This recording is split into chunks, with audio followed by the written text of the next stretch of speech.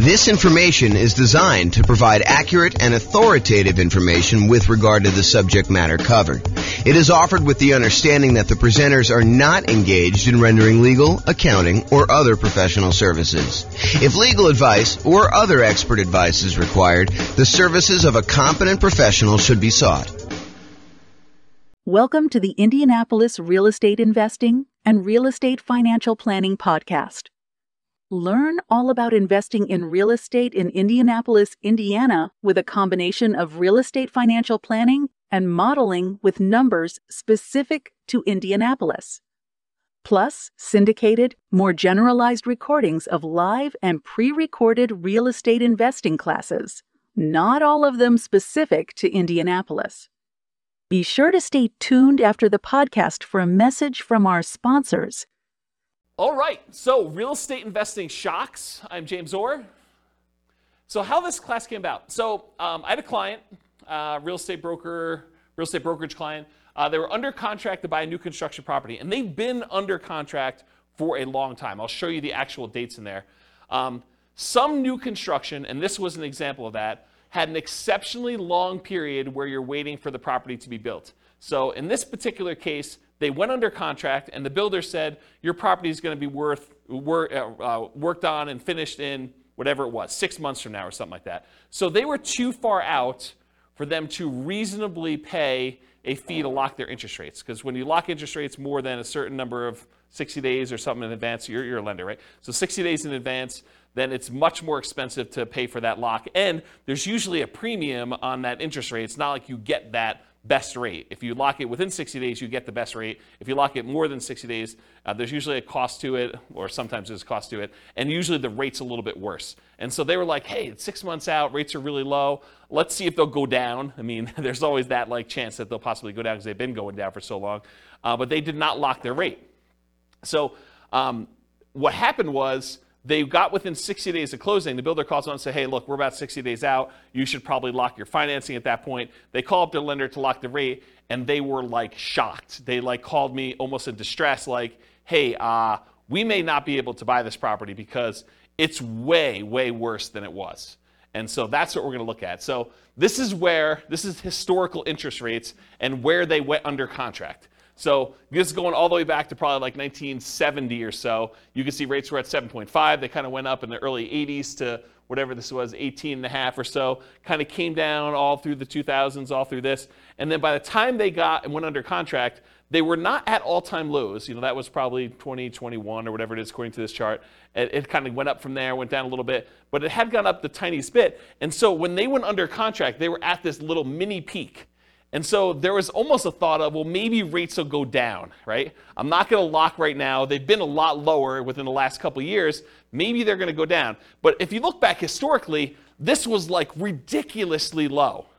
And part of what this class is going to go over is this idea of understanding history and understanding probability of what are the chances this is going to happen to me and what could happen to me. And so if you look back over this, you can see that there's a chance that they could have been really, really ugly, right? The chance of it going back up to 17, 18%, pretty low. But, it's been in this 5 range for a long time. I mean, definitely above 5 for quite a while. So for them to think that it was going to go low, maybe, but could also have gone a lot higher. And that's what happened. So this is when they went under contract at this little point right here. This is when they were closing. And so you can see the rates had gone up quite a bit beforehand, and the rates were much, much higher. On the next slide, I'll show you what the actual numbers were and the actual dates. But you could just see visually how this happened, right? And how this was a shock to people. And there's a couple people in this room that experienced this real time where they had something like this happen. They were about to buy a property. You were living in the property, at least one of you guys were living in the property with an option to buy it. And thought, okay, yeah, I'm just going to live here until my year is up because I'm nomading. And then once my year is up, I'll go qualify for a loan. Everything's going to look amazing. My numbers are perfect. If interest rates stay anywhere near where they are, my numbers are going to be awesome. I'm going to be able to buy this property. It's going to cash flow like crazy. This is going to be perfect. And I love the house. And then this happens. And interest rates go up and you're like, oh, I can't do it, right? I'm really, really close, but it just didn't happen. So that's the hard part. Okay. So here's what happened. the rate changed. It went from about 3.55% on February 3rd, 2022, which is when they went under contract, to 5.78%. So from 3.55 to 5.78% by June 16th, 2022. That was an increase of 2.23 percentage points. So it went from 3.55 and it increased by 2.23 percentage points, or a 62.8% higher interest rate. That's crazy. And that's the shock. So their payment went from, and this is just principal and interest, their payment went from $1,929 per month to about $2,500 per month, an increase of payments of 29.6%. So their payments went up almost a third. If you thought you were going to have close to a break-even cash flow nomading this property after a year or two, but now you're going to be negative $571 per month, that's shocking, right? You were going to go buy a property, you were going to be break-even. You thought, hey, look, if I'm able to get into this thing 5% down and I'm break-even on this thing in a year, that's amazing. And now all of a sudden you do it and you're like, oh, now I'm negative $571 a month, like negative almost $6,000, $7,000 a year. That's pretty insane. And that was the problem. So that's why this class exists, is I wanted to, while this was shocking, I wanted to put some perspective on all of the things that can come up that are shocking about investing in real estate. Because this isn't the only thing that can be shocking to people. But then also to point out that this shouldn't have been like out of nowhere surprise. Yeah, interest rates went up and that was kind of a surprise and stuff. But to understand that interest rates were at all-time lows and that it wasn't unreasonable for them to have gone up. And it wasn't unreasonable for a lot of these other things to happen. And then what I'm going to talk about is, they're not magic bullet solutions, but sort of like, what could you do to mitigate or to eliminate the shocks that could possibly come up? How can we get rid of some of these shocks? And so I'll give you a list of some things, and maybe you'll think of some other ones. It's the first time I ever taught this class, and so it might get better over time. But the idea is to kind of give you a list of the different shocks, and then talk about how we can mitigate and eliminate those things. So this kind of like interest rate moving up, it's not a one-time anomaly. It does happen. And so these are the last 6 times that we had interest rates increase by more than 1% in a relatively short period of time.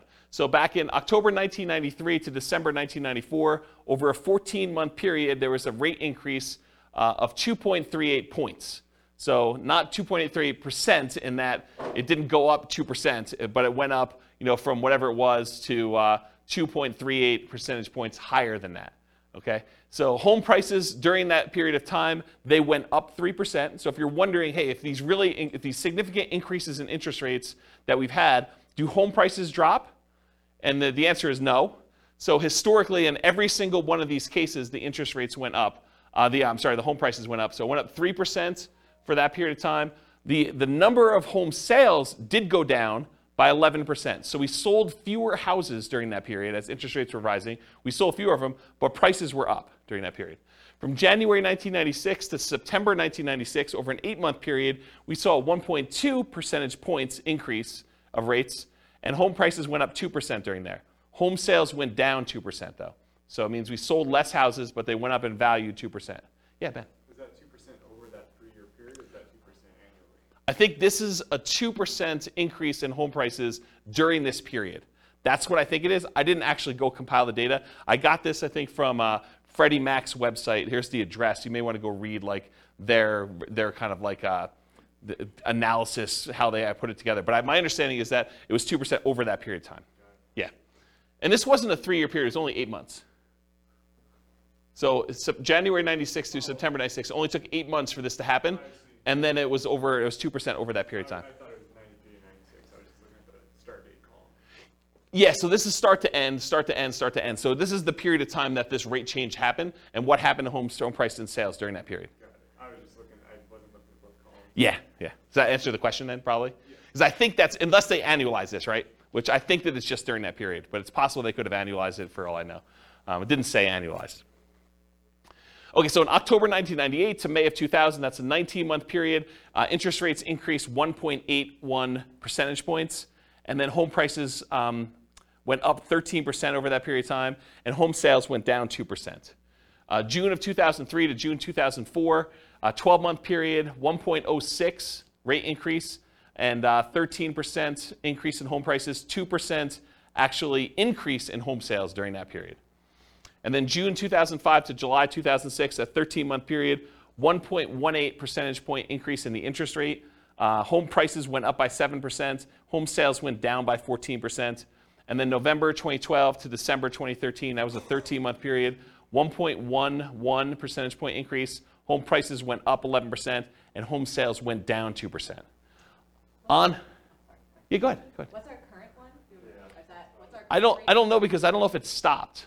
So I think that they're waiting for that, but it's a lot because, I mean, even this one. It's like huge compared to Yeah, so our latest one was an increase of 2.23 percentage points, and it was over this period of time at least, right? Yeah. So February to June. Yeah. So that's pretty crazy, but it may not be done. Yeah.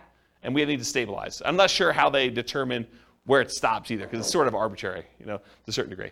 So on average, it was a 13-month period for the interest rate to adjust. The average rate adjustment was 1.46%. Home prices went up on average 8% during those periods, and we saw a decline in home sales by 11%. So, which, if you look at this, right, it's not a shock. I mean, it shouldn't be a shock that this happens, right? It was a shock to them because we weren't thinking about it, and you weren't thinking about it. You went under contract. You're like, oh, maybe they'll go down. Interest rates have been up a little bit from where they were in the bottom. Maybe we'll get lucky and the rates will go down. And we have got, we're far out from this 60-day period, so we'll just wait and see. But then this shows you that we shouldn't really be that concerned. Do you have a question, Austin? I saw you looking. No, I was just speculating. This is a guess. I wouldn't think it would be done currently because there's a potential still another hike coming. So until that, we know if that's going to change anything or not. I wouldn't think that this go around this year would be finalized yet. I wouldn't say finalized. I was just thinking like our current number is bigger than any number on that list. Yeah. And so probably in a year, if it keeps going up, it will be worse. Yeah. That's all I was getting. Maybe it's peak to valley too, right? Yeah. Maybe it's like they look at what the lowest was and the peak and they sort of determine where it was. It's hard to say. It's really hard to say.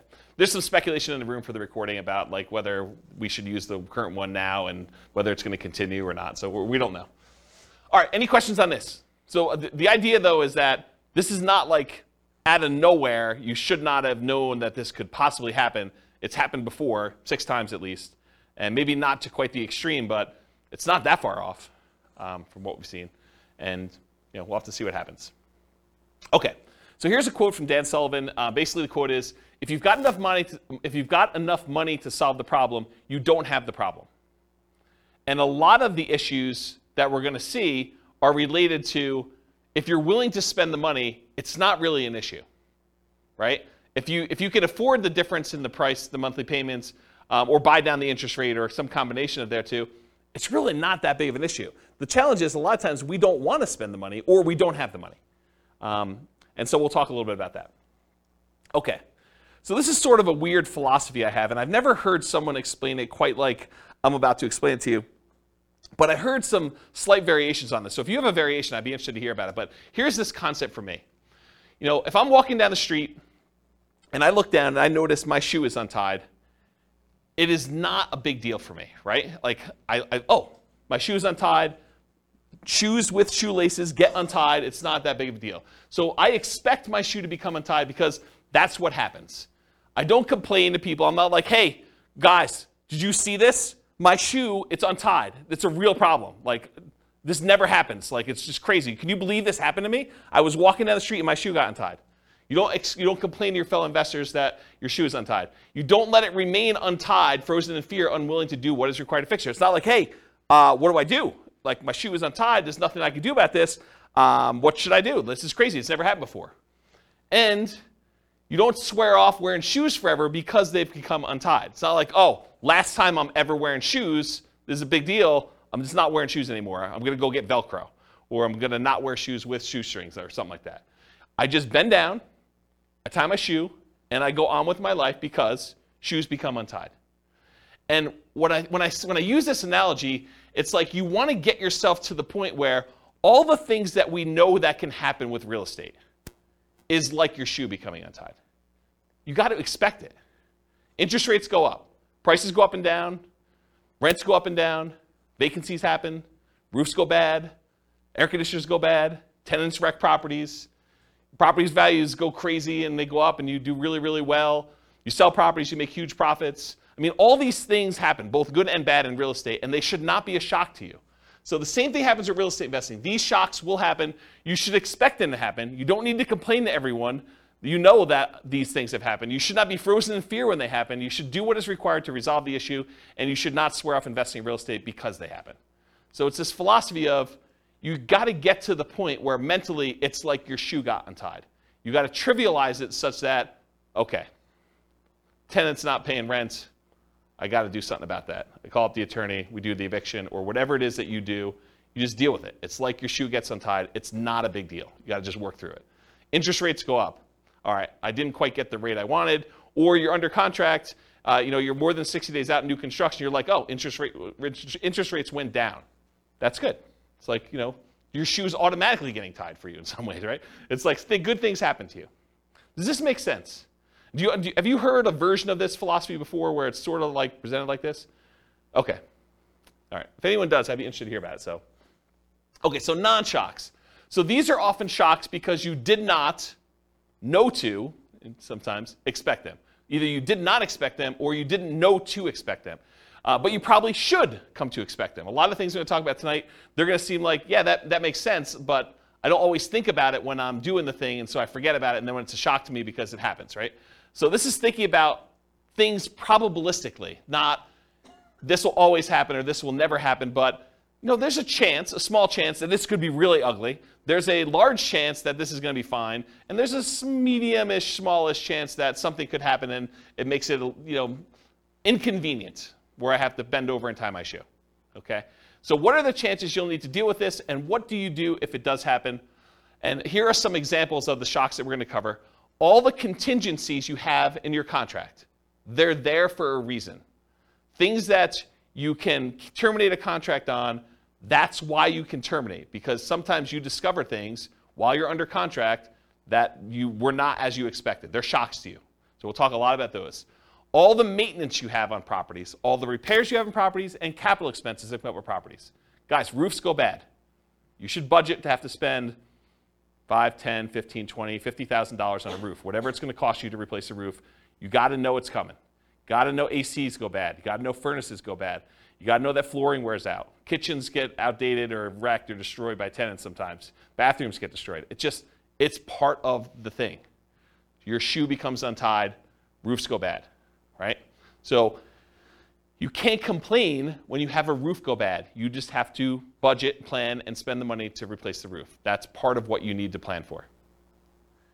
All the property ownership issues. People slip and fall. You get sued. Neighbors complain. They do irrational things. They'll come over your house without you knowing, without you expecting them. All that crazy stuff. So all the property ownership issues, all the property management issues. At some point, someone's going to claim that you treated them unfairly. Even if you do treat them fairly, they're going to feel slighted in some way. Tenants are not going to pay rent sometimes.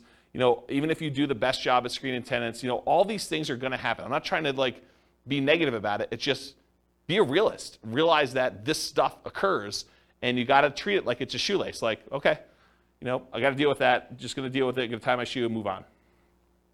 All the natural disaster and accident issues. So there's going to be hurricanes, there's going to be earthquakes, there's going to be floods, there's going to be other stuff, things that you did not expect could happen to your property are going to happen. They could be small probabilistically, but they're possible to happen. All the asset protection issues. So all the things about slip and falls and people suing you and perhaps challenging your ownership of properties, multiple properties, or you getting in car accidents and people coming after you for that. All the stuff you deal with in normal everyday life exists. So just be aware of that. So including all the different things we're discussing in tonight's class.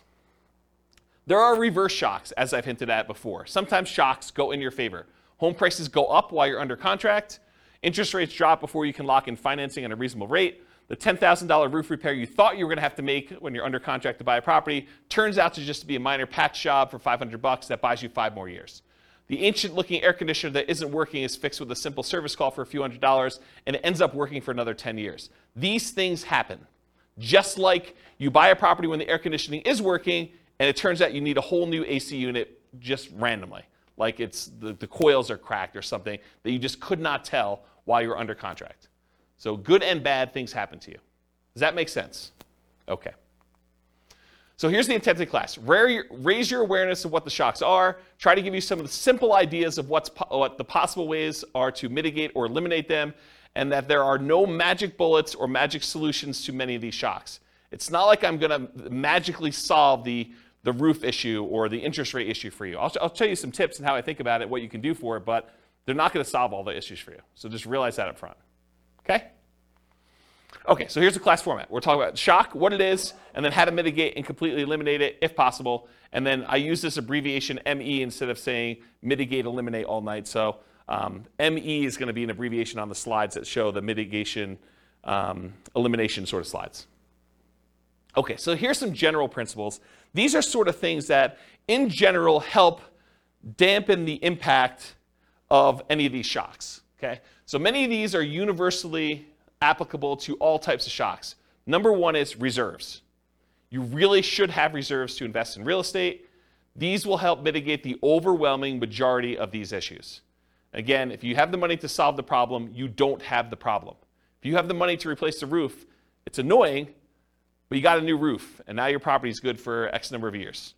You know, if you need to replace an AC, just replace the AC. If you can afford to buy down the rate and get it back there, you buy down the rate. Yeah, it's not ideal. You just do it, though. If you want the property and it's going to be a good investment for you long term, you just figure it out. And if you want rates when rates drop down, you can refinance again. So one thing is having reserves. Number two is worked with experienced professionals that have navigated or at least been trained to address these issues before. So be willing to pay for advice from your team, attorneys, accountants, CPAs, inspectors, property managers, real estate agents, brokers, the title folks, et cetera, et cetera, et cetera. If you're willing to have people that have gone through this before and can help you navigate and understand, well, typically here's how we deal with this, here are some solutions we usually use, or put it in perspective for you, I think that's worthwhile. Study history. So know what has happened in the past, and ideally not just the very recent past. As I showed you on that chart with interest rates coming down, they were really looking at, and I didn't ask them this, but I assume that they were really looking at that last 5 years or so where interest rates were really, really low. And they're like, hey, look, we just came off a really, really low interest rate. Maybe these rates are going down again. But if they look back over a very long period of time, they would have seen that it's not unreasonable that the rates did what they did, right? And then have a backup plan whenever possible. So what is your plan if this happens? Maybe really low probability, but what are you thinking? And maybe there's things you can do now that will make it easier for you in the future should that come up. And then evaluate what your risk exposure is and determine what level you're okay with. If rates go up by half a point, am I still in? If rates go up by 2 points, am I still in? If rates go up by 5 points, am I still buying this property? And just evaluate what makes sense for you. What are you willing to deal with? What are you not willing to deal with? And then patience.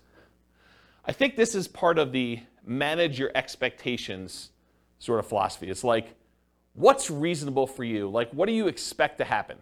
Do you expect every property that you go to buy that you will have no things come up on inspection, or that you'll never have a property go vacant, or you'll always be able to get the rent you estimated when you buy a property, or that rents always go up? You could always rent it for more than you rented it for the previous time. Managing your own expectations and knowing what it is. You don't hit home runs every at-bat. It's not like every time you do this, everything goes perfectly and you score. Do what is within your circle of control and let go of things outside your circle of control. They had no control over the interest rate. They did have control over whether they were willing to pay the premium to lock in that early. It seemed so expensive at the time to lock in whatever that was, 6 months ahead of time. But it was probably, in retrospect, not that they should have done this, but in retrospect, it probably was cheaper than what they ended up paying. That was within their control. And then remember this concept of expected value. If you've not heard this before, it's a pretty interesting phenomenon. It's kind of like a math way of thinking. If you have aces, you're playing poker, and you've got 2 cards down. If you've got aces and someone else has, 2-5 offsuit, you have the odds in your favor if you have aces and they have 2-5. And if you kind of played out an infinite number of hands, more times than not, the aces will win. And so you have an advantage. Your expected value, your expected chance of winning with the aces is much higher than someone who has a 2 and a 5 in their hand. However, can someone who has aces lose? Yes. Yes, they can. So the idea is that they can have the advantage. Everything could be going in their favor, but they could do everything right, but they could still not have things go their way and they could lose. What's crazy to think about sometimes, though, is the 2-5 offsuit can also do everything wrong and still win.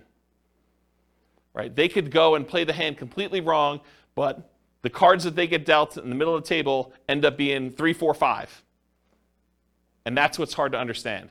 So you got to think to yourself, okay, the odds look really good if I do these things for me to win. Not saying I'm guaranteed to win, but they look really, really good.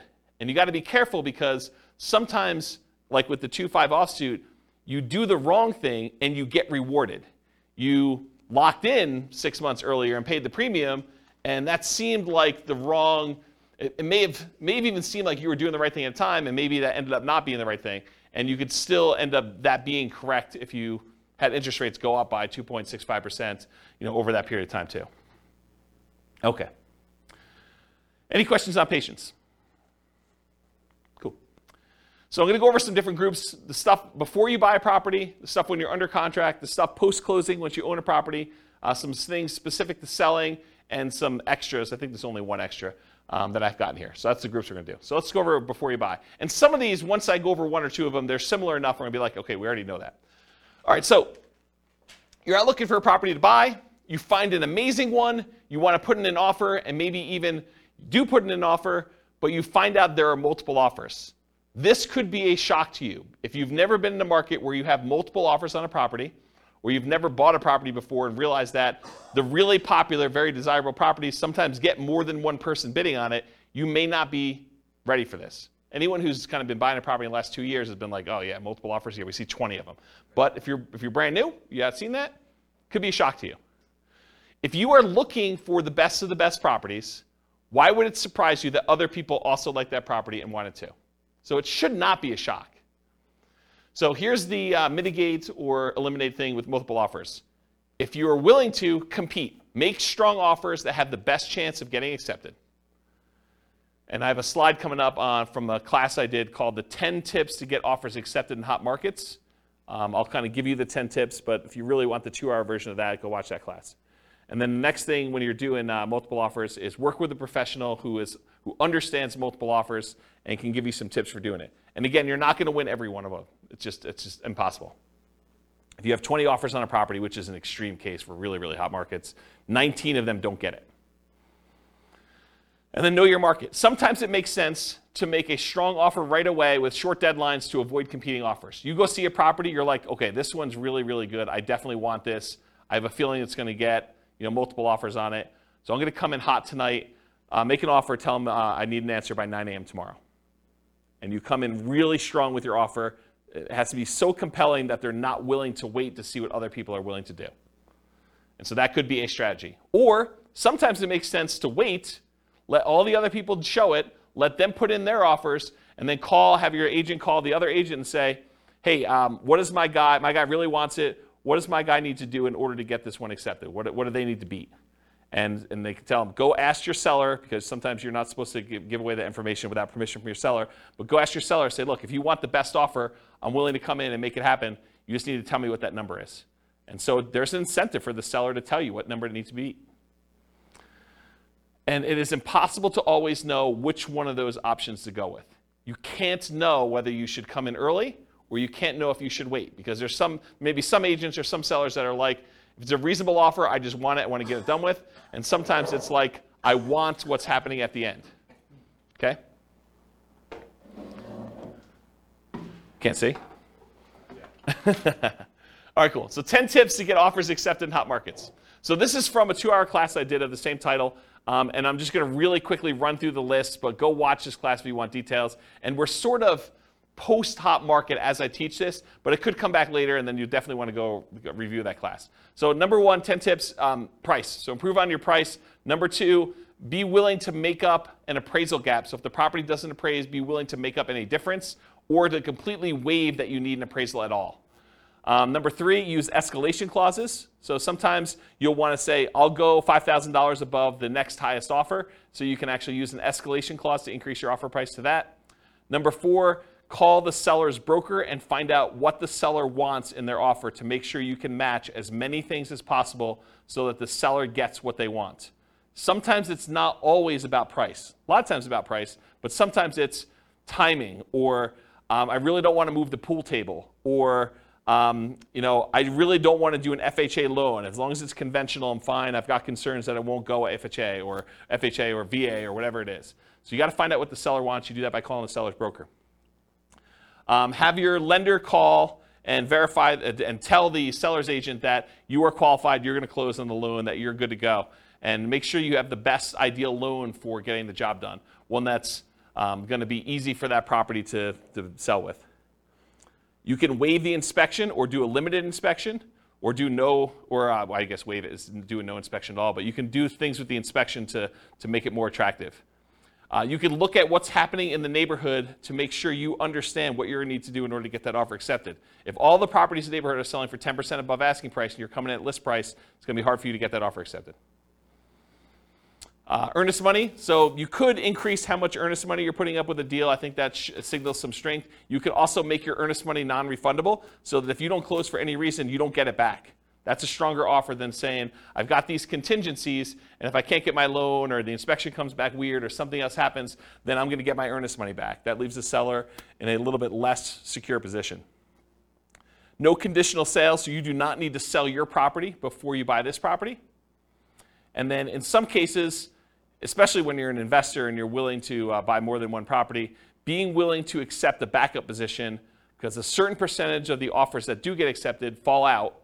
And if you're in backup position, there is a chance that you will not have to be in a bidding war again, competing, that you'll just by default be in first position and get the offer accepted.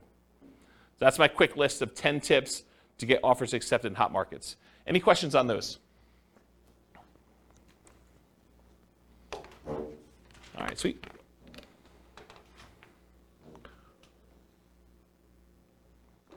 All right, cash offers. So you're making offers where you're getting loans to purchase the property, but you keep getting beat out by cash offers. For some people, this is a shock. They're like, hey, look, I'm offering $10,000, $20,000, $30,000 over asking price, or maybe you're just asking full price.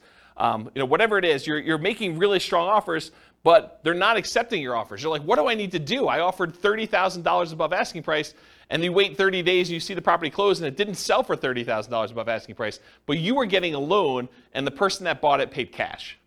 So you're seeing that you're being beaten out by cash offers. What do you do about that? That's a shock for some people, by the way. They're like, why is this happening? It's frustrating. So same stuff for getting offers accepted in hot markets. Do as much of that as you can. You might also evaluate whether you're willing to pay the cost to use a service that allows you to make cash offers. There are services you could pay a fee to where you can then come in and they buy it cash and then you actually refinance out of it for some form. They'll vary a little bit depending on how they're structured, but that's the basic idea. Are you willing to pay the premium to make it a cash offer? Then maybe you don't need to go $30,000 over. Maybe you just need to pay 2 points or 3 points on a cash offer deal. Okay? Any questions on this? All right, limited accessibility. So either you can't schedule a showing, something about the property, they're not letting people in until a certain day that you can't make, or they're not letting people in at all because of a certain situation going on with the property, or they have very limited time in the property when there. For example, we only are allowing 15-minute showings, one person at a time. This happened during COVID. 15-minute showings at a time. We can only have one person in the property at a time at all. And we're only doing showings between noon and 4 o'clock when someone's able to take the dog and they're not at work. And so there's a really limited time, and you only have 15 minutes in the property because there's like people booked directly behind you and everything is packed. And you can only see the property for 15 minutes. Sometimes it's hard to make a decision on a property in 15 minutes. Sometimes but sometimes it's tough. Or you must see it with other buyers, agents, tenants, or sellers present. There are other times you're looking at a property and the seller insists that they be there. Or the tenants are there because they will not allow you to be in their property without them being present, so you don't go look at their room that they're growing weed in or something like that. Or there are other buyers there. It's an open house, and that's the only time you can see the property, the only time they're showing the property. Or there are other agents there. Or, especially with multifamily properties, this happens quite a bit, you can't see all the units before making an offer. They'll tell you, you can see unit 1 and unit 7. Unit 1 is just like units 1 through 6. Unit 7 is just like units 7 through 15. But you only see 2 units. The other ones are in different condition. Some better, some worse. But you can only see 2 before you make an offer. So that can be problematic. But this can be the norm in some markets, right? It can be, especially in different market conditions where it's a really hot market, or maybe it's based on property type, or just that particular property is kind of a weird one.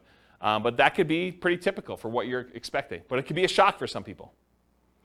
So see it as it is, but not worse than it is, Tony Robbins. So how do you deal with this issue? How do you mitigate it? How do you eliminate it? Keep your ability to fully inspect the property.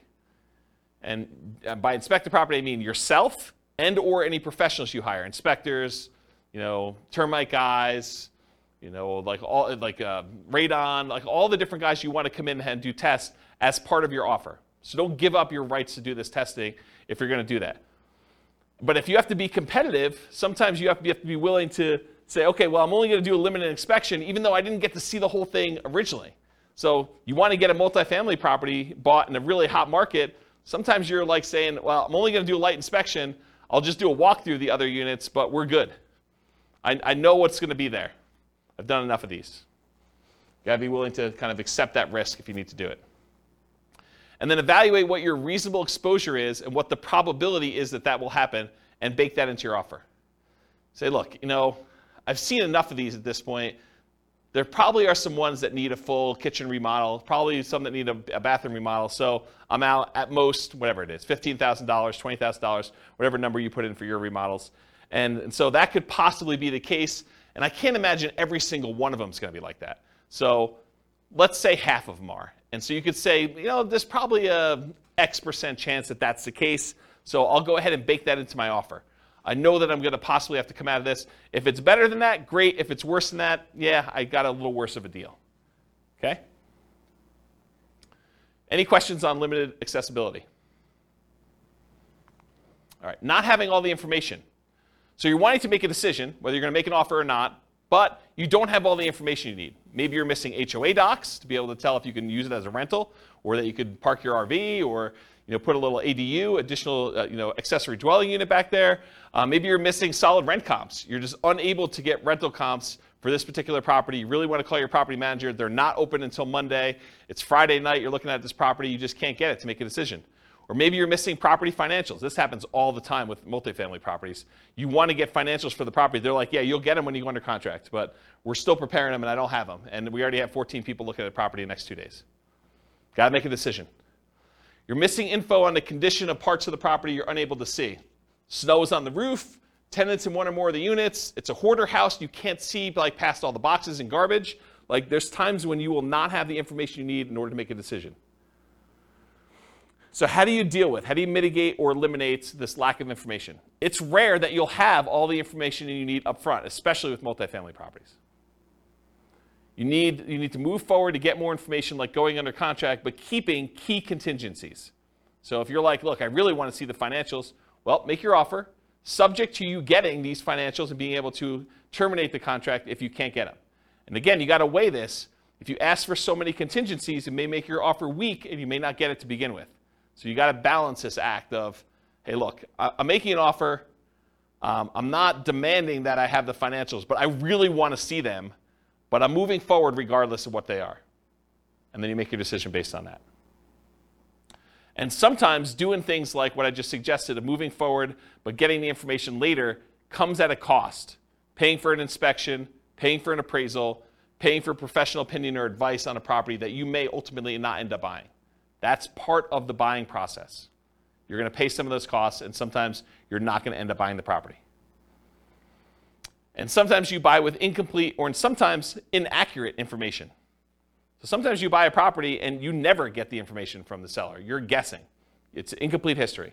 Or sometimes they give you information and it's wrong. They tell you, yeah, the HOA allows RV parking here.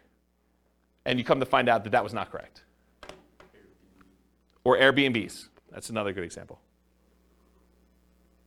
All right, so try to evaluate what risk you're likely to have and what risk you might have and decide if you're willing to take that or not. In some cases, you might be risking the cost of inspections, the cost of appraisals, and or your earnest money. Most contracts are going to be written as what we call earnest money contracts, which means if you don't perform, you and the seller agree, if you don't perform buying the property, that you and the seller agree that they get to keep your earnest money as liquidated damages for you not being able to perform. So if you put up $5,000 as earnest money, and for some reason you're unable or unwilling to perform and buy that property, they keep the $5,000, and that's what their reward is for you not performing. However, there are some versions of the contract where you could check a box or you could write it differently, and it becomes specific performance, which means you and the seller agree that if you don't buy the property, they will sue you and force you to buy the property or force you to pay damages. And it's not just $5,000. Okay? So the risk is if you have a specific performance contract and you don't perform, then you could have a lot more responsibility or obligations to the seller than whatever you put up as earnest money. So from a seller's perspective, if you offer them a contract that's specific performance, that may encourage them that you're really serious and that you're willing to perform, but it comes at a pretty significant risk to you. So depending on how it's written, it may be more than just the cost of the inspection or the appraisal and your earnest money if things really go south and you have to terminate or give up on the purchasing of the property. It may be that you're forced to buy it, and then you got to deal with whatever issues that made you not want to buy it to begin with, and then maybe you sell it or maybe you keep it. Okay? Any questions on this lack of information? And that does apply to like more than just this. Like if you're trying to terminate a contract and it's specific performance or earnest money, it's not limited to this one idea. It's just in general. I just finally got to it. Does that make sense, everybody? Okay, cool. Is this helpful for folks? Okay. All right, so we covered all the stuff for before you're under contract. Let's talk about being under contract. Changing interest rates. That's what started this class, especially with long closing windows like new construction. It could also be you choose not to lock for some reason. You know, you end up with a 60-day closing because that's more convenient to the seller. And so you say, that's great. And you're like, hey, look, we got an election coming up. I think rates are going to drop after this election. And so I'm going to not lock. Because once I lock in, that's it. So you're like, I'm going to wait. All right, let's see how that goes. Maybe you're not sure of the lender you're going to use. You know, that may be a reason why you're not going to lock. You're calling to say, hey, look, I got calls out to 4 different lenders. I want to find out what's going on. You do this over the weekend, or you do this where there's a Fed, you know, as like a hearing or whatever they do where they kind of announce what's going on, and they usually announce that they're going to raise rates or lower rates, and it just happens to be over the time when you're shopping all your different lenders. Or maybe you're required to switch lenders while under contract and have to relock. You go under contract, you think you're going to use a lender, they get a little farther into your file and they realize, hey, we can't do your loan. You've got XYZ problem, and you know our underwriter's saying no, even though they should be saying yes. Or we have an overlay that prevents us from doing these types of loans. Or you need to go to a special lender to deal with this. Or I'm not qualified to do this special situation you've got going on. And they say you got to go to another lender. And now rates are different. All these things can come up. So changing interest rate, what do you do to mitigate or eliminate this? You consider locking rates as soon as possible. You consider paying the extra fee to lock farther out. They could have paid the fee and gotten a higher rate. And I think a lot of times, if you look back historically, a lot of times that would not have been worthwhile. They would have ended up not really gaining from that. In this case, it would have been worthwhile, but we didn't know that. It's hard to tell in advance. Some builders may offer long-term locks or incentivized financing when you go under contract. So it could be an incentive of the builder. You know, you go under contract today, you can lock in your rate with our builder lender, and it's good through when you close. That's just part of our program. Beware of variable rate loans, adjustable rate mortgages, and loans with balloons. So adjustable rate mortgages are mortgages where the interest rate can change. A lot of times they're fixed for 2 years or 5 years or whatever it is. And then after that, they can adjust. Sometimes they adjust once and they're fixed for another 5 years. Sometimes they adjust every month. Sometimes they adjust every 6 months. Sometimes they adjust every year. Depends on which version of the adjustable rate mortgage you have. And then loans with balloons. A balloon on a loan means you're going to pay on a loan for 10 years or 20 years. And at the end of the balloon period, then the entire balance of the loan is then due. So you might be paying as if it's a 30-year loan, but it has a 10-year balloon. So the payments look like you're going to pay off the loan in 30 years, but by the time you get to year 10, they're like, okay, you now owe $300,000 of this $400,000 loan. We want the full $300,000 in full on year 10. And then you got to either refinance or pay the $300,000 and get out of there. And not every lender will automatically refinance your loan. Sometimes you may have to change loans. Sometimes the interest rates change significantly between that 10-year point and the other 10-year point. So it could be a real problem for you to get out of there at that point. So anytime you take on a variable rate loan or a loan with a balloon, this opts you in to additional potential shocks in the future. If you get a 30-year fixed rate loan or a 15-year fixed rate loan where the entire loan is paid off, it's amortized over that period, 15 years or 30 years or 20 years or 40 years, whatever it is for you. Most common is 30. But if you get a fully amortizing loan, you opt out of this additional risk. You have the option to refinance if you want to, but you are not obligated to have that additional interest rate risk then. Because it's going to be paid off by the time that period is over for you, whether that's 30 years or 15 years. Does that make sense? Okay. Ideally, when you go under contract with these, keep the financing contingency in. So don't negotiate away your ability to cancel the contract based on your financing. But a lot of times in order to get offers accepted in really hot markets, we were saying, we'll waive that. I'm definitely getting this property and I'm buying it. And something I don't have in my written down here, but it just occurred to me, sometimes with new construction, we will pay a whole bunch of money that is non-refundable upfront in upgrades that if we cancel for any reason, including the interest rates change or financing changes, we're out that money. So sometimes you'll go and you'll be like, okay, here's the base house, but I want AC. I want you to put in a backyard fence.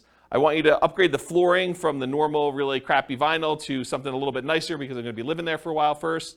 And I want you to put in a refrigerator and everything else. So we'll be like, okay, great. We're totally willing to do that. It'll cost you this amount of money. And we'd like an extra $10,000 in non-refundable earnest money for us to be willing to do those upgrades for you. If you do not close on the property, you don't get that money back. That's pretty common. Okay?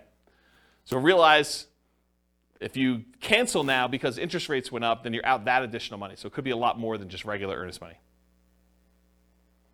So getting back to this point, ideally keep your financing contingency in your contract so that if this does happen, then you're minimizing how much you spent up to that point to be able to get out of it if you decide you do not want to move forward. Another point here, if you could not lock now, and now if you could not lock and now you can't make the numbers work, you may need to terminate. So if for some reason you were unable or unwilling to lock, and now later on the rates don't work for you, you may need to terminate or try to renegotiate if applicable. So you've been under contract for a while. Maybe the market's softened a lot where the builder's having some struggles getting things under contract. It's possible they may come in and say, look, we really want you to continue buying this property. What if we gave you $5,000 to buy down your rate to help out? It's not going to buy it down to what it was, but maybe it helps you a little bit. Maybe you negotiate that. Or maybe it's with a seller who's like, look, the market's very different than when you went under contract with me. I really want you to close this thing out because I'm going to buy something else. I've already got 1031 things picked out, or maybe I'm moved and I've already bought my new property, but I really need to get this thing sold. How about I knock off $5,000, or I pay $5,000 in seller concessions to help buy down your rate or something? You couldn't renegotiate if it's possible to do that. Of course, if you do cancel for some reason, you might be at the cost of any inspections you did, any appraisal money you spent to that point to get the appraisal done, any earnest money if you're outside of your ability to cancel without getting your earnest money back, and maybe some other out-of-pocket costs. Beware of specific performance contracts, as we discussed before, where you are telling them that you guarantee that you're buying the property, otherwise they can sue you to perform and force you to buy or force you to pay damages. Any questions on this? A general question not Yeah. related to this. Yep. But what's the average amount of time for a new construction to be completed in Fort Collins area? It varies. So it depends on the builder and how backlogged they are. Some builders will actually build spec homes where they're building them in advance and you could buy it within 30 days. And then other builders are such that they have not broke ground yet on the property, and other ones they're in different stages where they say, look, these 5 we've already dug foundations and they're going to framing. These are already framed, and so depending on which one of those you buy could be a different time. And some of the other ones where they haven't dug ground yet, it could be like, hey, we're going to get to this one, but it's in phase 2, and phase 2 is not going to start for 3 months, and then it's going to be 6 months from when we actually do that. So it could be really long time. Right. But you would still only get 60 days for lock-in rate for the loans. That's correct. A lot of times you are limited to how far out you can lock unless you're willing to accept a higher interest rate or pay a fee, or both. Yep. Yeah, so there's trade-offs when you're doing this. Do you pick one that's going to be ready in 30 or 60 days and think that, I want that? Or is there something really special about this lot that you really want this one and you don't like the models they have on the lots that are there? Maybe it faces the wrong direction for you. Maybe it's only a couple of bedrooms, or maybe, the prices are different. There's all sorts of variations as to why you might wait. So it's really tricky. Okay. That make sense? Yeah. All right, cool. Any questions on this? Sweet. Inspection issues. So in most cases, you'll be inspecting the property after you go under contract, often with the help of your team, home inspector, for example. Sometimes this might also include disclosures from the seller, including due diligence documents like leases or property disclosures where the seller tells you everything that they know about the property, at least in theory. Might also include things you might discover during the same period, like survey issues. So you say, look, that shed looks like it's really close to where I thought the property line might be for the neighbor. We probably should get a survey on this property. Or, this fence looks really janky as to where it is. Maybe I should check and have a survey done to see if the fence is really the property line and stuff like that. And sometimes you have a survey done and it's wrong. The shed you built or the deck you built is on someone else's property, or their deck on your neighbor's deck is actually on the property you're trying to buy, and it's potentially problematic. Or shared driveways get kind of weird in some cases. There's all sorts of weird stuff that can come up on this, and sometimes you don't find that out until you're under contract. And a lot of times you've already paid your inspection fee at that point, because you've inspected the inside of the house, and you paid the survey guy in order to come out there and do this, and you paid for your appraisal, even if the appraisal wasn't done yet, because you kind of prepaid it with the lender in order to get a jump start on it, because there was a shortage of appraisers and you wanted to make sure you got your spot in line. And so now you're out, inspection, survey, and appraisal for a property that you may be terminating on or that you got to negotiate on. So that could be a shock to you. You just got to realize that up front. Okay? There are going to be things that come up on a property on inspection. So this should not be a surprise to you. You are going to find things on the inspection. That's what the inspection is for. Okay? The inspection is to get a second set of eyes, a professional's eyes, or 2 or 3, depending on whether you're going to bring in specialists for other things like radon and asbestos and meth and mold and all things like that. So you might get more than one inspector's eyes on it or as a professional. Maybe even contractors give you opinions about what things are going to cost and what things need to be done for certain issues you may see on the property. So you're going to have these things done, and you're going to find things that you did not know. You'll be like, oh, I didn't know that. I'm glad you told me that that's going to cost $20,000 to fix. Now you know. Typically, you're not going to be negotiating things you saw or discovered before you made your offer. So if you saw that there was no kitchen sink, you should not be negotiating for a kitchen sink once you make your offer. You saw it, you made your offer based on not being a kitchen sink there. Does that make sense? And that goes for a wide spectrum of things. Okay, that's it. And even with the inspection, sometimes your inspector is unable to do something. Like it snows around here, and sometimes the roof is covered with snow. Your inspector cannot inspect the roof when it's got covered with snow.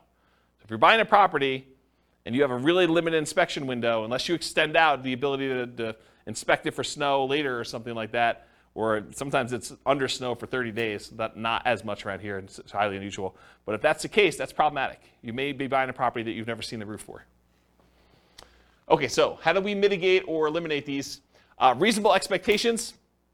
If you're buying a 20-year-old property and the roof's never been replaced, you or your team should realize it's going to need a new roof soon. Just makes sense. So for you to be surprised by that or shocked by that's problematic. Keep your ability to terminate and negotiate in a contract. Might be out of the cost of an inspection, maybe an appraisal in some cases, maybe your earnest money depending on how you structure it. But you want to make sure that you have what you need to be able to negotiate these things if things come up. If it's not something acceptable to you, even if the seller could or would address it, then with the advice of your team, terminate. So make sure you understand what the repercussions are. But if you're like, hey, look, even if they did move the shed. There's something weird about that. I don't want to be involved in it anymore, or whatever. If they could fix something that you had an issue with, then you have to make that decision. And then negotiate legitimate shocks, not just trivial things. So realize that up front. Any questions on inspection? Cool. Can't qualify for a loan. So you're about to buy a property, you're getting a loan. Ideally, you got pre-qualified with a lender, a quality lender, before going under contract. Ideally, more qualified than them just telling you, but you telling them, hey, I make this much money, I have these debts. They say, it sounds like you can qualify for about a $500,000 house. That's not the level of qualification I'm talking about. I want them to pull your stuff. I want them to put you through the system. I want them to tell you that, provided you can get me this, this, and this, then you're qualified. And you say, I can definitely get you this, this, and this, and you're very confident you can do that. That's the level I'm talking about. Maybe even more if you're able to. While under contract, you discover you no longer qualify for the loan. So something happens that prevents you from getting the property. And it could be any number of things. Credit change, something happens to you where, a medical bill you thought you paid pops up and all of a sudden it's not done. You're like, this is problematic. It's going to take me a little time to get this fixed out and work through it. Or maybe I don't have the money to pay the bill anymore, or whatever. Your income changes. Maybe you get, what's the opposite of promoted? Demoted.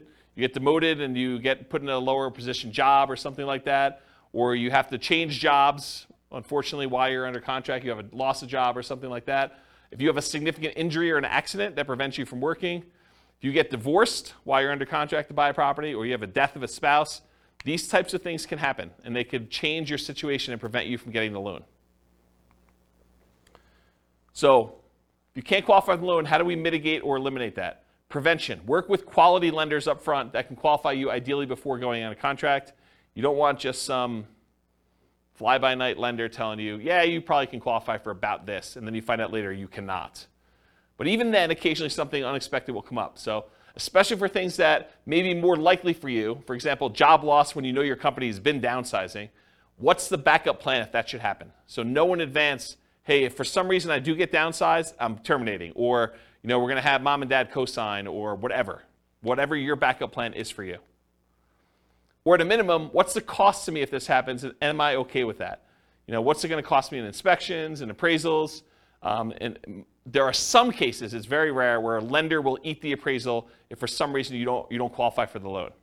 It's pretty uncommon, but in some cases they do. I know of one credit union around here that does. Actually, I know of another bank that does too. There's 2 banks that I could think of that do that, but I don't think of anyone else. Do you know of anyone else that does that? Yeah, it's pretty uncommon. So be super careful about that, and you could lose your earnest money. Sometimes there are deadlines for you to object to being able to get acceptable financing, and sometimes that deadline will appear days before your closing. So imagine for a minute they say, hey, look, your loan objection deadline is the 25th of the month, and we're closing on the 30th of the month.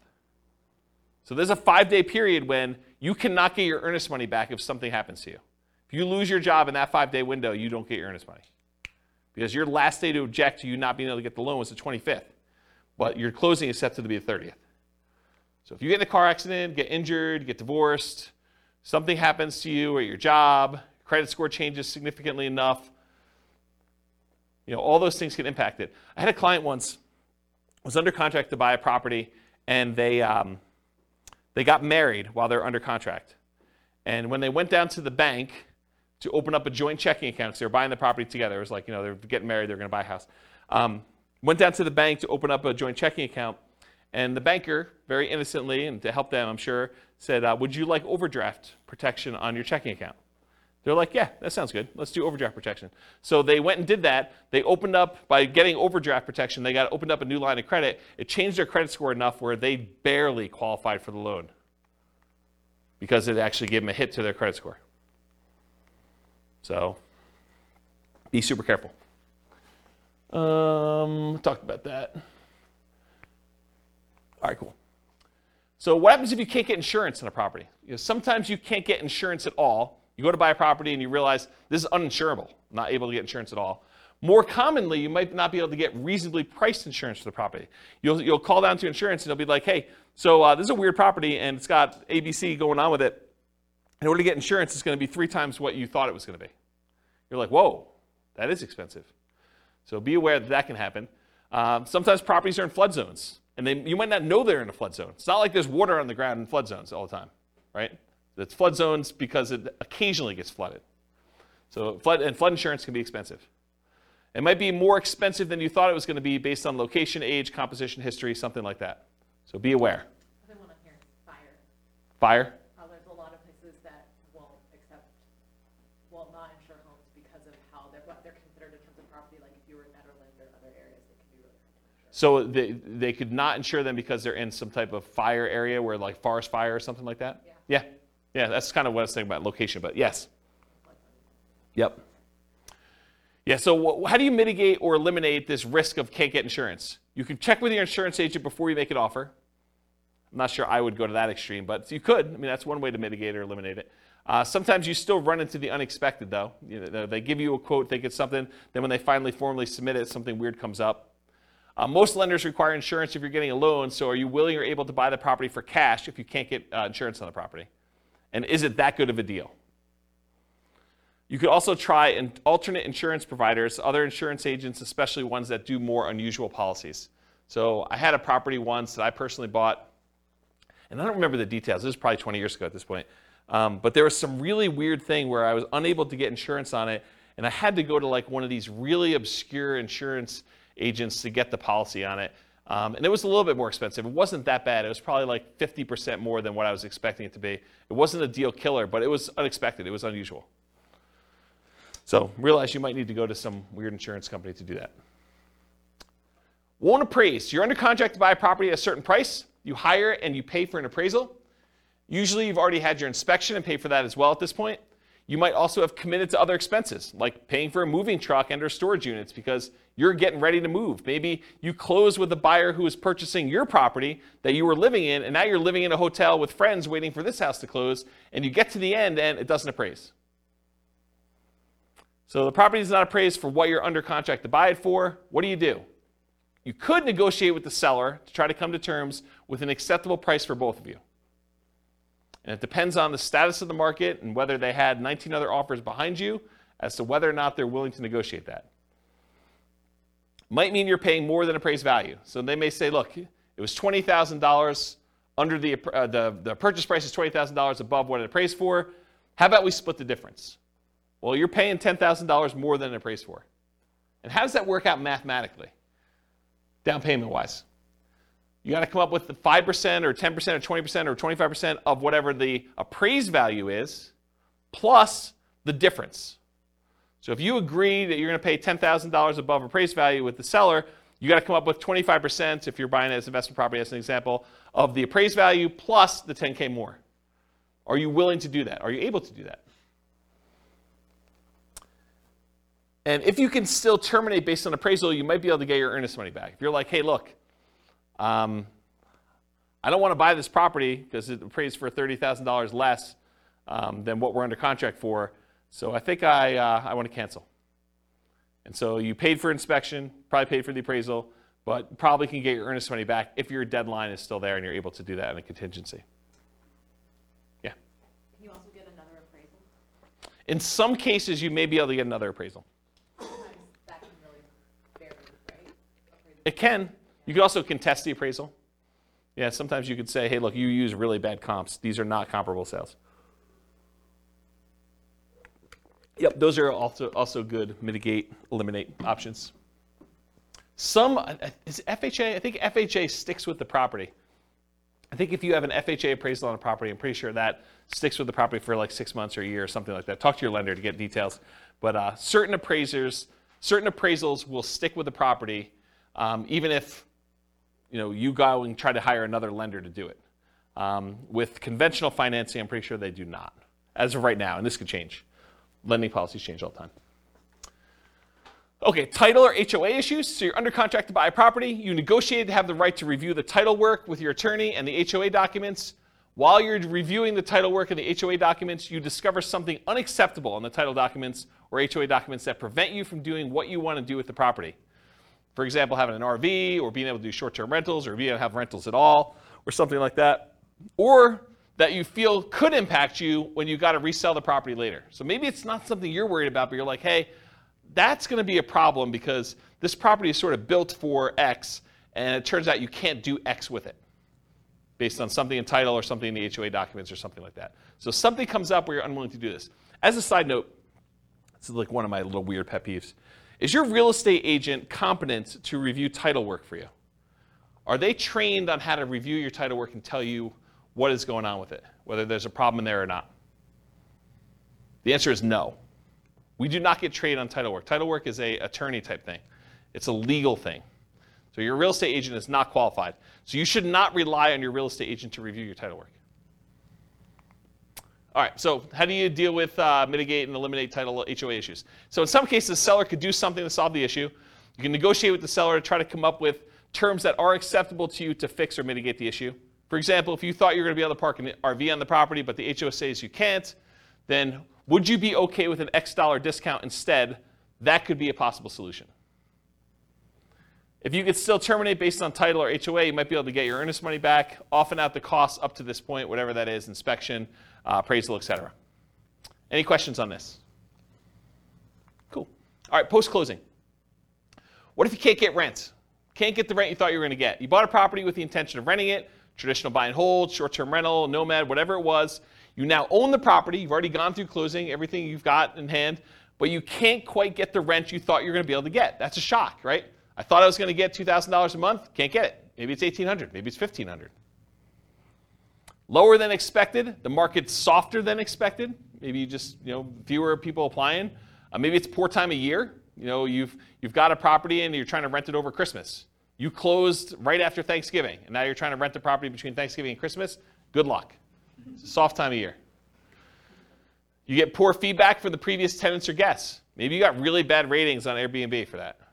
Maybe you got, there's a new website comes on where tenants get to rate the quality of the properties, or maybe that exists in your marketplace, and you got really bad reviews. Could be a problem. So how do we deal with this? We evaluate all the different ways to improve cash flow on rental properties from another class I taught, How to Improve Cash Flow Workshop, How to Improve Cash Flow Workshop, the class. So for the sake of time, I will talk about a couple of these, but I'm not going to run through them all in detail. There's a 2-hour class on this literal thing, and there's a checklist for it. But things like subdividing your property into multiple units to get more rent than you thought you were going to get, renting upstairs and downstairs separately as an example, renting by the bedroom or bed, rent parts separately like garage, community pool, RV parking, RV and backyard, add services like high-speed internet. It's not interest, it should be internet. Offer the property to a tenant buyer on lease option, lease purchase, or agreement for deed to increase income, reduce maintenance, charging pet rent, charging fence rent or carpet rent. They want new carpet, you charge them extra rent in order to pay for that, or extra rent for something else the tenant desires that you install. Let's see here. Maybe change the term of the rental agreement, daily, weekly, monthly, or basically go from a long-term, year-long lease with monthly rentals to short-term rental in order to increase rent. Maybe charge weekly or bi-weekly instead of monthly. Include done-for-you services like lawn care, snow care, removal, house cleaning for an extra fee. Can I convert it to a duplex, triplex, or fourplex or more? Can I rent out the property furnished to get more rent? Can I start marketing earlier and start a higher, more aggressive price to test prices? So all these different things. There's a couple slides on this. So go watch that 2-hour class. I'll put a link to it in the show notes. But there's a lot of stuff you could do in order to increase rents on that. All right, next one, undisclosed issues. You find out about undisclosed issues after closing. So you buy the property, you close, you're all excited, you walk with your keys, you go pull your car into the driveway when you get there, and the neighbor comes over and is like, hey, I am so glad you bought that meth house. We were really concerned it was going to be another drug dealer coming in. I'm so glad you guys bought that. And you're like, what are you talking about? This was a meth house? Oh my gosh, I didn't know that it was a meth house. That's a real problem. So you find out about something undisclosed after your closing. The seller may or may not have actually known.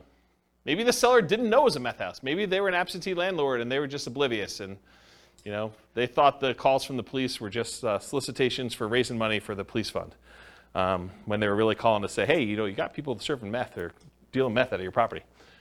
The inspector may have missed the issue. So it's possible, the inspector did their best, but they couldn't see it or didn't know to look or just overlooked it or was just hiding or something like that. Or maybe you may have assumed it was a small issue when it turned out to be a more expensive issue. So you thought this was going to be a $500 fix because you've had that issue in the past before and it didn't cost that much.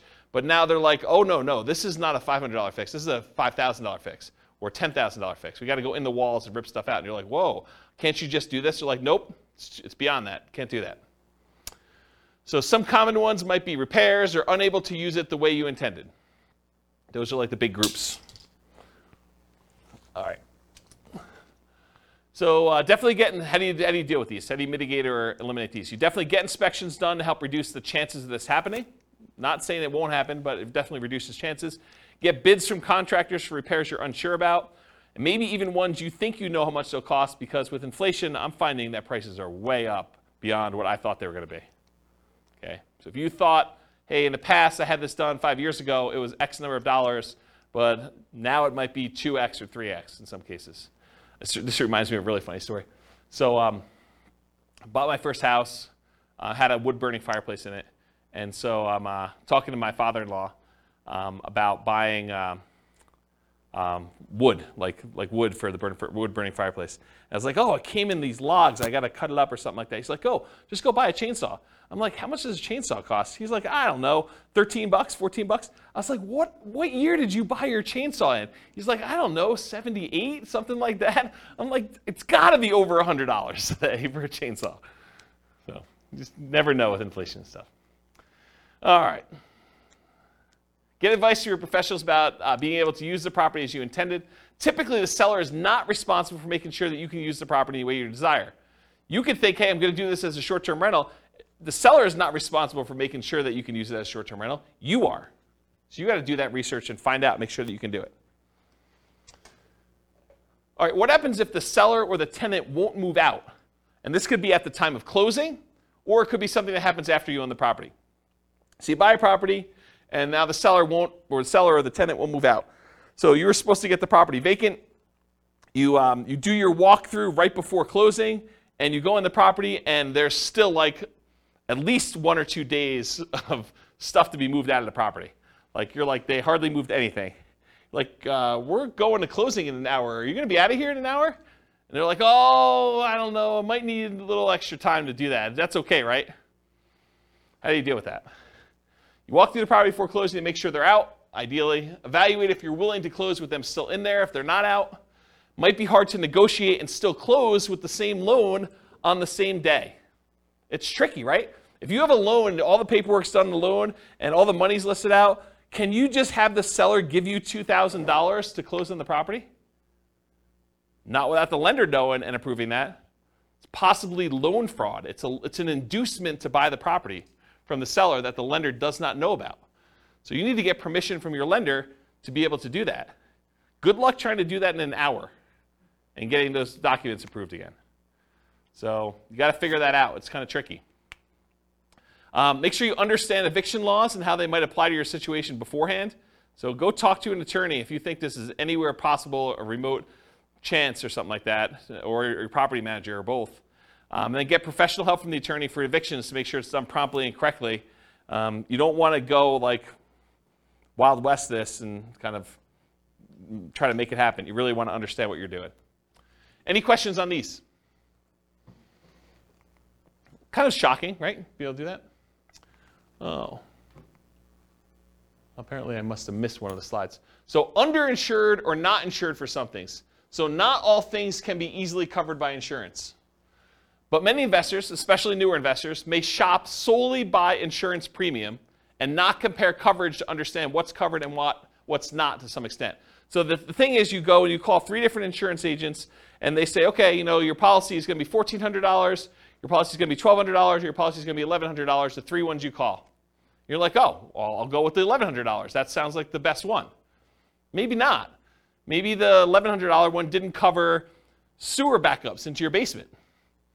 Or only covers personal injuries on your property to $500. And now someone gets in an accident on your property, they slip and fall, and their medical bills are $5,000, and now you're coming out of pocket $4,500. Well, that $300 that you saved doesn't look so good now, does it? And that's the difference between some of this stuff. So you have to have you have insurance, but you opted to choose a less expensive insurance policy. It's limited coverage for an actual claim, or it's not covered at all. You gotta make sure you understand what you're buying and what you're covered for. And apparently I didn't do any things in there, so I think I covered it though. All right, what about price or rent drops? You buy a property, you typically don't see price drops or rent drops on properties you're under contract with, since the market tends not to move that quickly in a way that you can easily measure. Right? You're under contract for 30 days typically. You're not going to see a price drop or a rent drop in that particular amount of time. While you own the property, the price drops or the rents drop. So change your strategy to one that has longer term perspective. Convert a fix and flip to a long-term rental as an example. So if you bought a fix and flip and you're buying a property, and for some reason you're unable to sell it for the profit margin you wanted, maybe you decide to convert it to a long-term rental, hold it for a year or two until you have the profit margin you want, and you fix it that way. Okay? Change the use to improve the value. So you were using it one way, long-term rental, now you change it to short-term rental. Use long-term leases, still likely to have issues when the lease is up. So if you use a year-long lease and rents drop, you've got a rent fixed in for a year, but at the end of that year, if rents had gone down, they may drop and you may need to adjust it down at that point. But it'll keep you propped up for a year. And then go watch that class on how to improve cash flow. They'll talk about other strategies for dealing with rent drops in there. Any questions on this one? Cool.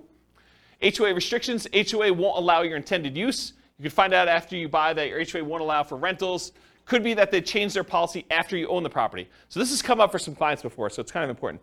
Let's say you bought a property and you planned on using it for a rental. And while you own the property, the HOA gets together and all the different members of the HOA vote to change the rules of the HOA so that now you can no longer do regular rentals or short-term rentals or something else. That's potentially problematic. And in some cases, they may have to grandfather you in if you were already using it that way, but maybe they don't. You should definitely know the rules around you for what that could be. So read through your HOA docs is how you mitigate or eliminate it. Read through the HOA docs carefully before buying, often done while you're under contract. It may also be done prior to making an offer, but it's often not practical. Most of the time, they're not giving you HOA docs to read before you go under contract. Most of the time, it's done afterward. You may not have access to them until you're under contract, and you may need to act quickly on in-demand properties just to get your offer accepted. Get the help from your attorney interpreting them if you're concerned. Your real estate agent is not reading all these HOA docs, so you should be reading them and getting the help of an attorney if you need help interpreting them. We're not trained on that. It's not like we get training on interpreting HOA covenants. What about loan call due? Oh, this is an interesting one. I put some slides I've never put in a presentation before here, so this will be interesting for you guys. Loan call due. So you decide you want to buy a property, like buying it subject to, or maybe even on a lease option, as you'll see here in a second, or you move it into a LLC after you buy it for asset protection reasons. You know, things like that, where you're like, you don't think it's a big deal, but now the lender's like, wait a minute, you now triggered this due on sale or due on transfer clause. What happens if the loan gets called due? Oh, that's pretty interesting. So let's take a look. How do you mitigate or eliminate this? You understand and get advice on the Garn-St. Germain Depository Institution Acts of 1982, which discusses loans being called due. Talk to an attorney about it before doing these types of creative deals and asset protection strategies. And I want to be 100% clear. I'm specifically talking about buying properties creatively, where the seller leaves their loan in place and you take ownership of the property. Buying the property subject to the existing financing, or where the seller has a loan existing in place and you agree with the seller to wrap the financing where they get part of the payment and then part of the underlying loan is paid. Or, and this is the part where you really need to pay attention, or you own a property, you got the loan, and you decide to move the property into an LLC. Okay? So have a backup plan, be able to pay off the property, refinance, or bring it in to partner or refinance. So that's one of the things to do. Now I'm going to talk to you about the Garn-St. Germain Depository Institution Act of 1982. There's a link on here with this on here, but since you guys are not going to go read it, I'm going to explain it to you, okay? Because I want you to understand what this covers and what this doesn't. So this is 12 U.S. Code 1701 J3, preemption of due on sale prohibitions. This is all about due on sale clauses. Definitions. For the purposes of Section 1, the term due on sale clause means a contract provision which authorizes the lender at its option, they can do it or not do it, to declare due and payable sums secured by the lender's security instrument if all or any part of the property or any interest therein securing the real property loan is sold or transferred without the lender's prior written consent. So if you actually sell or transfer in the property without the lender's written consent, this is what this applies to. The term lender means a person or government agency making a real property loan, or any assignee or transferee in whole or in part of such a person or agency. The term real property loan means a loan, mortgage, advance, or credit sale secured by a lien on the real property, the stock allocated to a dwelling unit in a cooperative housing corporation or a residential manufactured home, whether real or personal property, and the term, the residential manufactured home, means a manufactured home is defined in section blah, blah, blah, which is used as a residence. The term state means a whole bunch of other stuff. I'm going to ignore that line. All right, so let's get into this. The loan contract and terms governing execution or enforcement of due on sale options and rights and remedies of lenders and borrowers, assumptions of loan rates, Section 1, notwithstanding any provision in the constitutional laws of any state or the contrary, a lender may, subject to subsection C, enter into or enforce a contract containing a due on sale with respect to a real property loan. So they can enforce this. Except as otherwise provided in subsection D, the exercise by the lender of its option pursuant to such a clause shall be exclusively governed by the terms of the loan contract. So basically the terms of this are in the document itself, and all rights and remedies of the lender and borrower shall be fixed and governed by the contract. So it's in the paperwork you sign at closing. In the exercise of its option under a due on sale clause, a lender is encouraged to permit an assumption of real property loan at the existing contract rate or at a rate which is at or below the average between the contract and market rates, and nothing in this section shall be interpreted to prohibit such assumption. So basically what they're saying is, hey, if you're taking a property over subject to, the lender is encouraged, according to the law, to permit you to assume the loan at a rate that is at or lower than what it is. Okay? They don't have to, though, but they're encouraged to. All right. There's a bunch of stuff in here. I'm going to see where I want to start reading. I'm going to skip some stuff. But, so it talks about the dates that these come into play, basically any stuff before 1982, which is no longer really relevant. So I'm going to skip that part. It says respective properties originated in national banks or credit unions. That's what it applies to. Does not apply to, it does apply when they have successors or transferees. So here's something interesting. So does not apply pursuant to subsection. A lender may require any successor or transferee of the borrower to meet customary credit standards applied to loans. So they may require you to have a credit report and apply to the loan. And the lender may declare the loan due and payable pursuant to the terms of the contract upon the transfer to a successor or transferee of the borrower who fails to meet such customary credit standards. So if you don't qualify for the loan to assume it, the lender could say, then all of it's due. That's their solution. A lender may not exercise its option pursuant to a due on sale clause in the case of transfer of real property, which is subject to this subsection where the transfer occurred prior to that date. I probably didn't need to read that one. Okay, that's good. Here we go, though. This is where it gets really crazy. Okay, here's where the exceptions are. Exemption of specified transfers or dispositions. Have you guys ever heard this concept? Like, if you're going to go buy a property subject to, or you're going to move something to an LLC, as long as you kind of do it into a trust, everything's good to go, right? We're going to see about that. All right, so the lender may not exercise its option pursuant to the due on sale clause upon 1, the creation of a lien or other encumbrance subordinate to the lender's security instrument, which does not relate to a transfer of rights of the other occupancy of the property. So if you get another loan on the property, you get a second mortgage, does not trigger a due on sale. 2, the creation of a purchase money security instrument for household appliances. You get a loan to buy household appliances, does not trigger due on sale.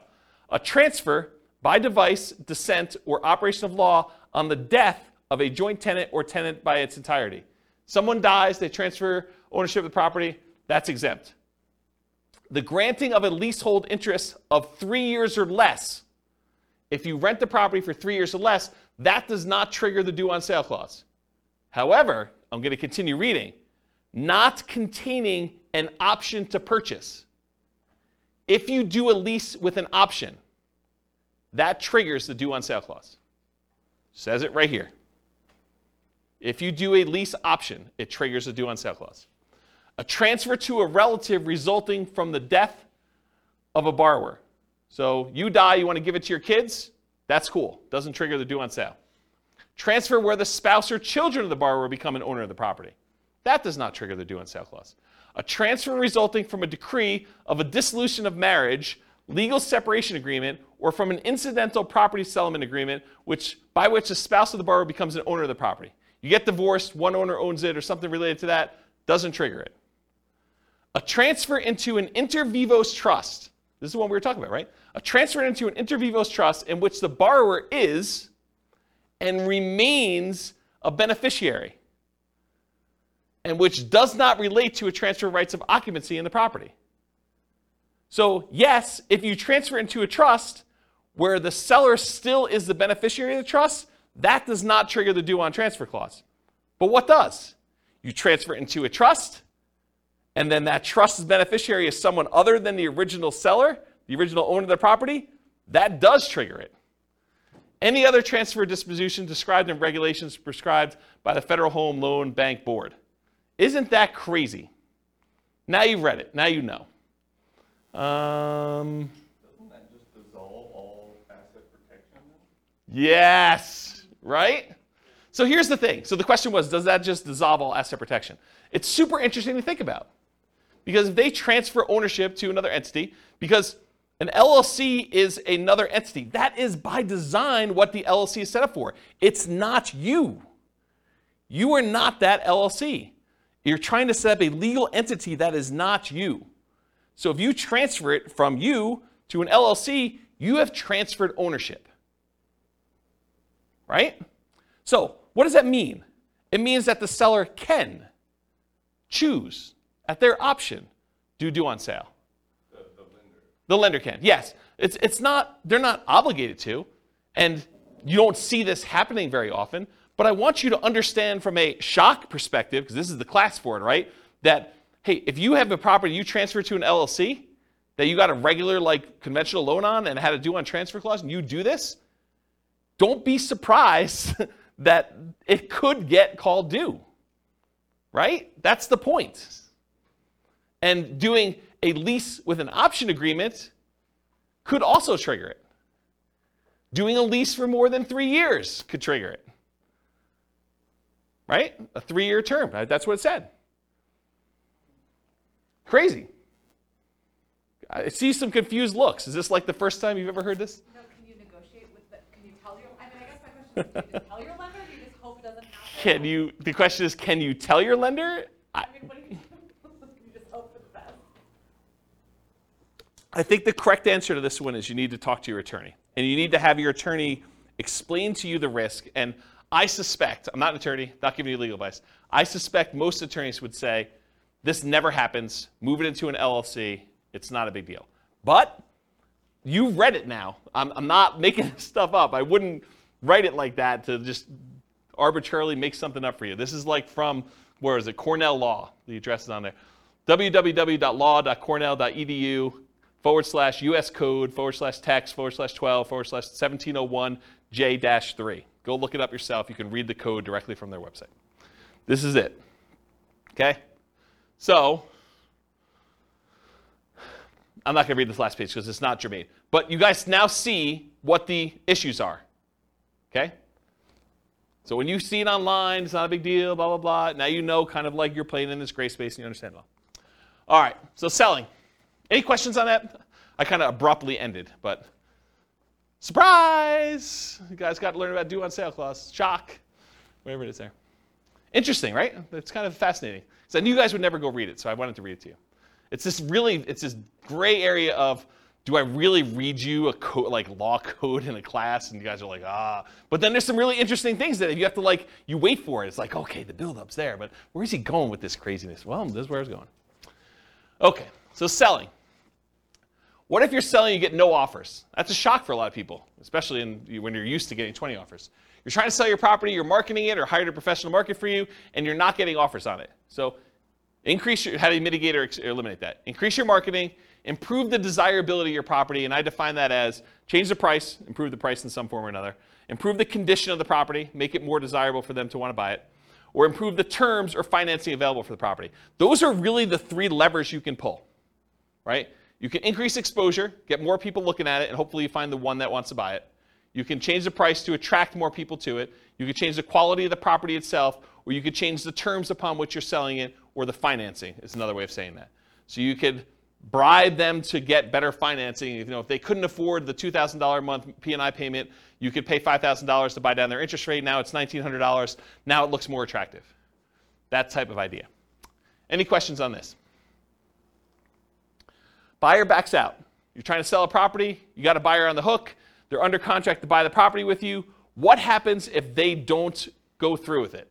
They're marketing property for sale, find a buyer, the buyer backs out. So mitigate or eliminate this. Realize that your negotiating power diminishes significantly once you go under contract, and it shifts largely to the buyer with their contingencies. Your strongest negotiating position is before you accept an offer. So try to negotiate as much as you can before that point. You lose a ton of power once the buyer goes under contract and they have all their normal contingencies in the contract. Then the power shifts to them. And that's especially true in markets where the contract is written very pro-buyer, like Colorado, as an example. In some markets and market conditions, a property falling out of contract can stigmatize a property for some future buyers. They say to you, what was wrong that this buyer fell out? Why is the property back on the market? What's going on with it? And so you have a stigmatized property. Now, if you have 19 other offers behind the one that you accepted, that's less of a deal. But if it's a soft market, it's a much bigger deal. Make sure buyers are qualified and able to perform before going under contract. Do as much of your checking before you accept. Call their lender. Verify that they can actually get their loan. Verify that they're a strong buyer. Try to feel out the, see if you can read between the lines in the paperwork as if they're going to be a pain in the butt and ask for a ton of things on inspection or be really nitpicky about stuff or, like if a buyer comes in, and this is going to sound horrible, but if a buyer comes in and in the additional provisions, they list out 14 other things they want you to do as part of you accepting their offer, that's a sign that you're going to have some interesting challenges with that buyer, right? You just know that's not normal. You're not usually seeing that. Seller to sweep the garden of the extra leaves before I take possession. Okay, you're sort of telegraphing, I'm a troublesome buyer. I've got some demands. And in some markets, you may still choose to accept that offer because you don't have anyone else. But got to realize that going in. All right, any questions on this? All right, conditional transaction chains. So the buyer's offer is contingent on them selling their home. Usually, but not always, the buyer's property is already under contract.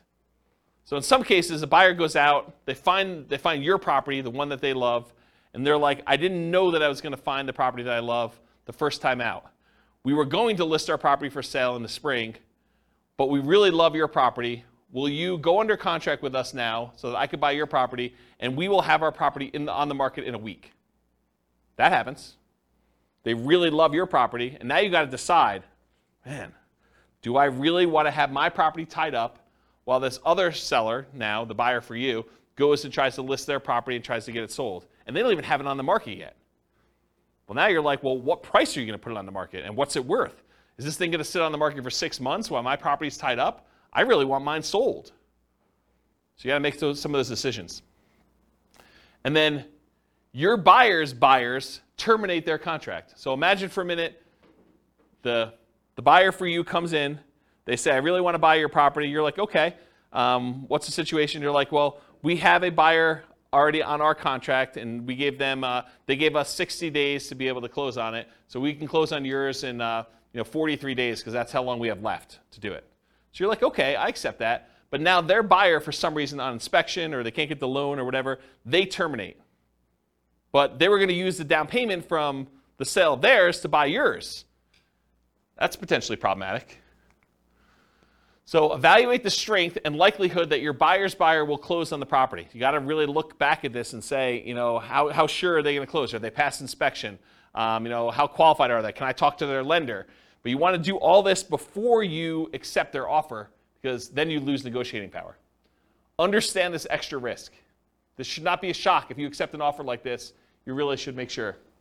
And they would be able to get their earnest money back because they're... The other person's buyer or yours? Yours, like... Yeah, because that's part of the condition. Yes. So the question was, can the buyer who's under contract with yours get their earnest money back? And yeah, if they have a contingency in your contract that says, I'm planning on buying this thing, and if I can't get my loan, because they now they don't have the down payments, or maybe they can't qualify with 2 mortgages, they may be getting out on loan, or they may be getting out on the contingency they have for you. So you got to be super careful about this one. Consider other buyers before contingent buyers when possible. If you've got 2 buyers interested in your property, you may want to pick the one that doesn't have a contingency, even if it's not as good in some other areas, because this is a pretty big risk, in my opinion. Try to eliminate this contingency as early as possible. Or it might be very difficult to do this, and it might be really difficult to do this, but maybe negotiate compensation if their buyer fails to perform and they terminate on you.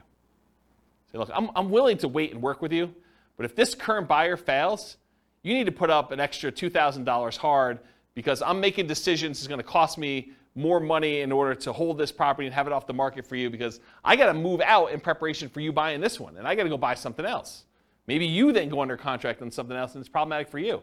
So the time to negotiate this is when they're hottest, when they're most excited about going under contract in your property, not after you get them under contract and they thought, I won, right? You want to do this before you sign and do it. You want to negotiate these things. But it can be really hard to negotiate, really, really hard, especially if you don't have anyone else interested in yours, right? It's really hard for you to say, oh, we don't have anyone else. Why don't we just accept this one? And the thinking is, if they don't buy it, we'll just, someone else will come along. We'll keep it available for showings, and maybe someone will come along and do it. But the chance of someone coming along and being in a backup position is relatively small. Not a lot of people are wanting to shop properties that are already under contract in some form, unless the market's hot, then they might. Okay, any questions on this? Cool. Extras. So I put one here about 1031 exchange issues. If you're trying to compete a 1031 tax-deferred exchange, you might be trying to buy a replacement property or to sell a property that you've already selected a replacement property for. So you're like, hey, look, I really want to buy this new building. I'll have to go sell my old building in order to be able to 1031 exchange into this new one, and I'm trying to work that out and the timing of it. It's higher stakes in a lot of cases because there can be significant tax consequences for you. It's not just all the other stuff we've been talking about. It's all the other stuff we've been talking about, plus now you might have to pay taxes on something that you didn't think you would have to do. And it's capital gains tax and depreciation recapture tax if it's a rental for whatever period of time you held it, plus if you have any rollover from previous 1031 exchanges. So it can be something that shocks you. Sometimes it's an issue with timing, especially with new construction. You try to buy a new construction property as one of the properties you're 1031 exchanging out of, and for some reason the builder delays. The contractor's there, or there's construction delays or supply line delays or something like that. You thought I was going to easily be able to do this, and now you're pushing up against a deadline, or maybe you're over the deadline. Sometimes it is an issue with inspection, appraisal, or other contingency where you're like, I really don't want to proceed with this because I've got this other stuff going on. So how do we mitigate or eliminate this? Get a contingency on your replacement that the sale must go through, or you can cancel and get your earnest money back. So when you're about to go buy something else, tell them, I'm doing a 1031 exchange. If my other one doesn't close, I'm not buying this one. And I want that contingency up and through as far out as I can get it, right? So that you know, or at least as far out as the other one's supposed to close. Maybe more if you can. Carefully consider your replacement property or properties. Make sure that you evaluate those as the probability of being able to buy those, and whether they look like they're definitely going through, or this kind of iffy one, or whatever you got going on there. And work closely with your 1031 exchange intermediary, the company you hire to do the 1031 exchange, to discuss what this looks like if things fall apart. Either your buy side or your sell side or whatever. Make sure you have those conversations to understand how they usually deal with it. This is like that expert advice sort of thing, right? And then make sure you have a backup plan. Because some of the consequences for this can be huge. If you owned a property for a long time, it's appreciated a lot. Tax bill could be pretty significant for these. So we're not just talking like, I got I got to pay $500 extra a month on a rental property because the interest rate went up. This can be order of magnitude higher. Orders of magnitude higher, right? All right, any questions on this? Otherwise, I'm going to do conclusion. So, most of these shocks, if you think about the shocks we went through tonight, right? Should you anticipate most of these? Is there anything in there that's really a surprise? No, once I told you what they were like, yeah, I mean, this makes a lot of sense. They should be anticipated. You should see them. You should understand that these are likely to happen. Now, what probability? What's the chance of them happening? Could be really small, could be very common, right? So you got to understand like where we are with that. But getting professional advice and guidance and having reserves can help mitigate most, if not all, that we're likely to experience. Can you see that why having reserves can just say, okay, yeah, that's annoying, but if I want to do it, I'm still going to do it because it's just a little bit more money. And sometimes it's just money at different times, like the roof. It's not like you didn't have to do a roof. It's like you know a roof's coming. It's just now I had to do it at a time that was inconvenient for me. Study history to better understand what can happen. So it's helpful for you if you can look back and say, hey, interest rates have been a lot higher than where they are now. The chance of this thing going up from here is really high. And knowing that that's a real risk for you. Okay. Any questions? Was that helpful? Kind of a crazy class? Surprise. Surprise at all sorts of stuff. I really like that due on sale thing. I think that was pretty cool. No one goes and reads. They just say, on the internet, they say if you do a trust. That's how you get around it. Don't ignore what the law actually says. Just do the trust thing. Okay. All right, cool. No questions? Awesome. Thanks for coming, guys. I do appreciate it. I will see you all next week if you're coming. Bye-bye for now. With home prices up, mortgage interest rates up, and rents up, but not quite enough to counteract the higher prices and interest rates, cash flow on rental properties in Indianapolis is harder than ever. Book a call with the Real Estate Financial Planner to apply our proprietary 88 strategies to improve cash flow on your rentals. See the show notes for a link to schedule your call and improve your cash flow today. If you're a real estate agent, lender, or professional in Indianapolis that wants to help our real estate investor listeners, consider reaching out to learn about collaboration opportunities with this podcast. We'd love to add more value to our listeners by having you assist our investors buy, sell, and finance their real estate investments. See the show notes to schedule a call to discuss collaboration opportunities.